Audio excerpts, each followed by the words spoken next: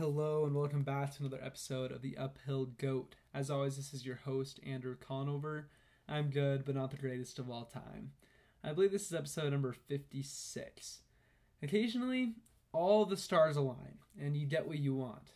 Other times, the whole universe aligns, and you get skiing you didn't even think was possible. That was today.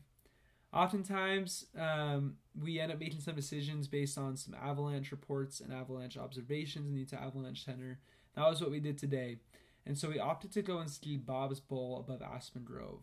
It's not a super long run, but it's safe, and with the wind from the west, we figured it would be a good option. On the way up, we saw someone drop into Bob's proper, which is a lot steeper, and it had sloughs all over it. And it looked unbelievable. I don't think we ever saw his legs or skis. Every turn was up to his neck or over his head. It ended up being Christoph, also known as the mediocre amateur. Nice guy. We talked to him for a minute and he said, "Today is the day." We remarked that there have been a lot of really good days this year, but after watching him come down, I wondered if today really was the day. After having increased confidence in the steeper slope, we opted to go straight for it. I dropped in first, and I'm not sure there are words that can adequately describe the quality of skiing. I giggled the whole way down like a little girl at a One Direction concert.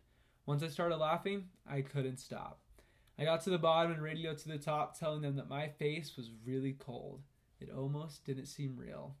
I thought to myself that heaven better be at least this good.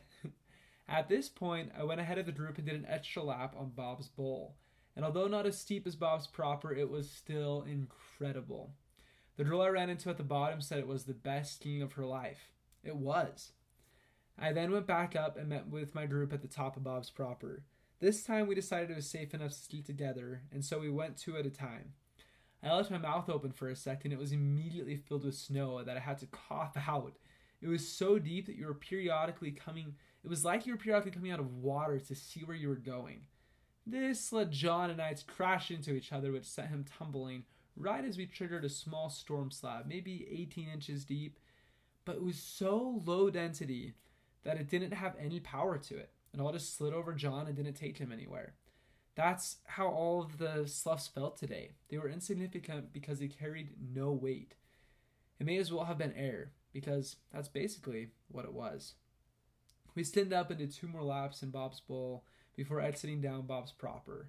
Every run was just as good, yet somehow still mind-blowing. We made the right choice today. The universe aligned. And as I once heard Olivia Adalta say, today was all time, and it was all time, all day. As always, thanks for listening. Let me know if you have any questions.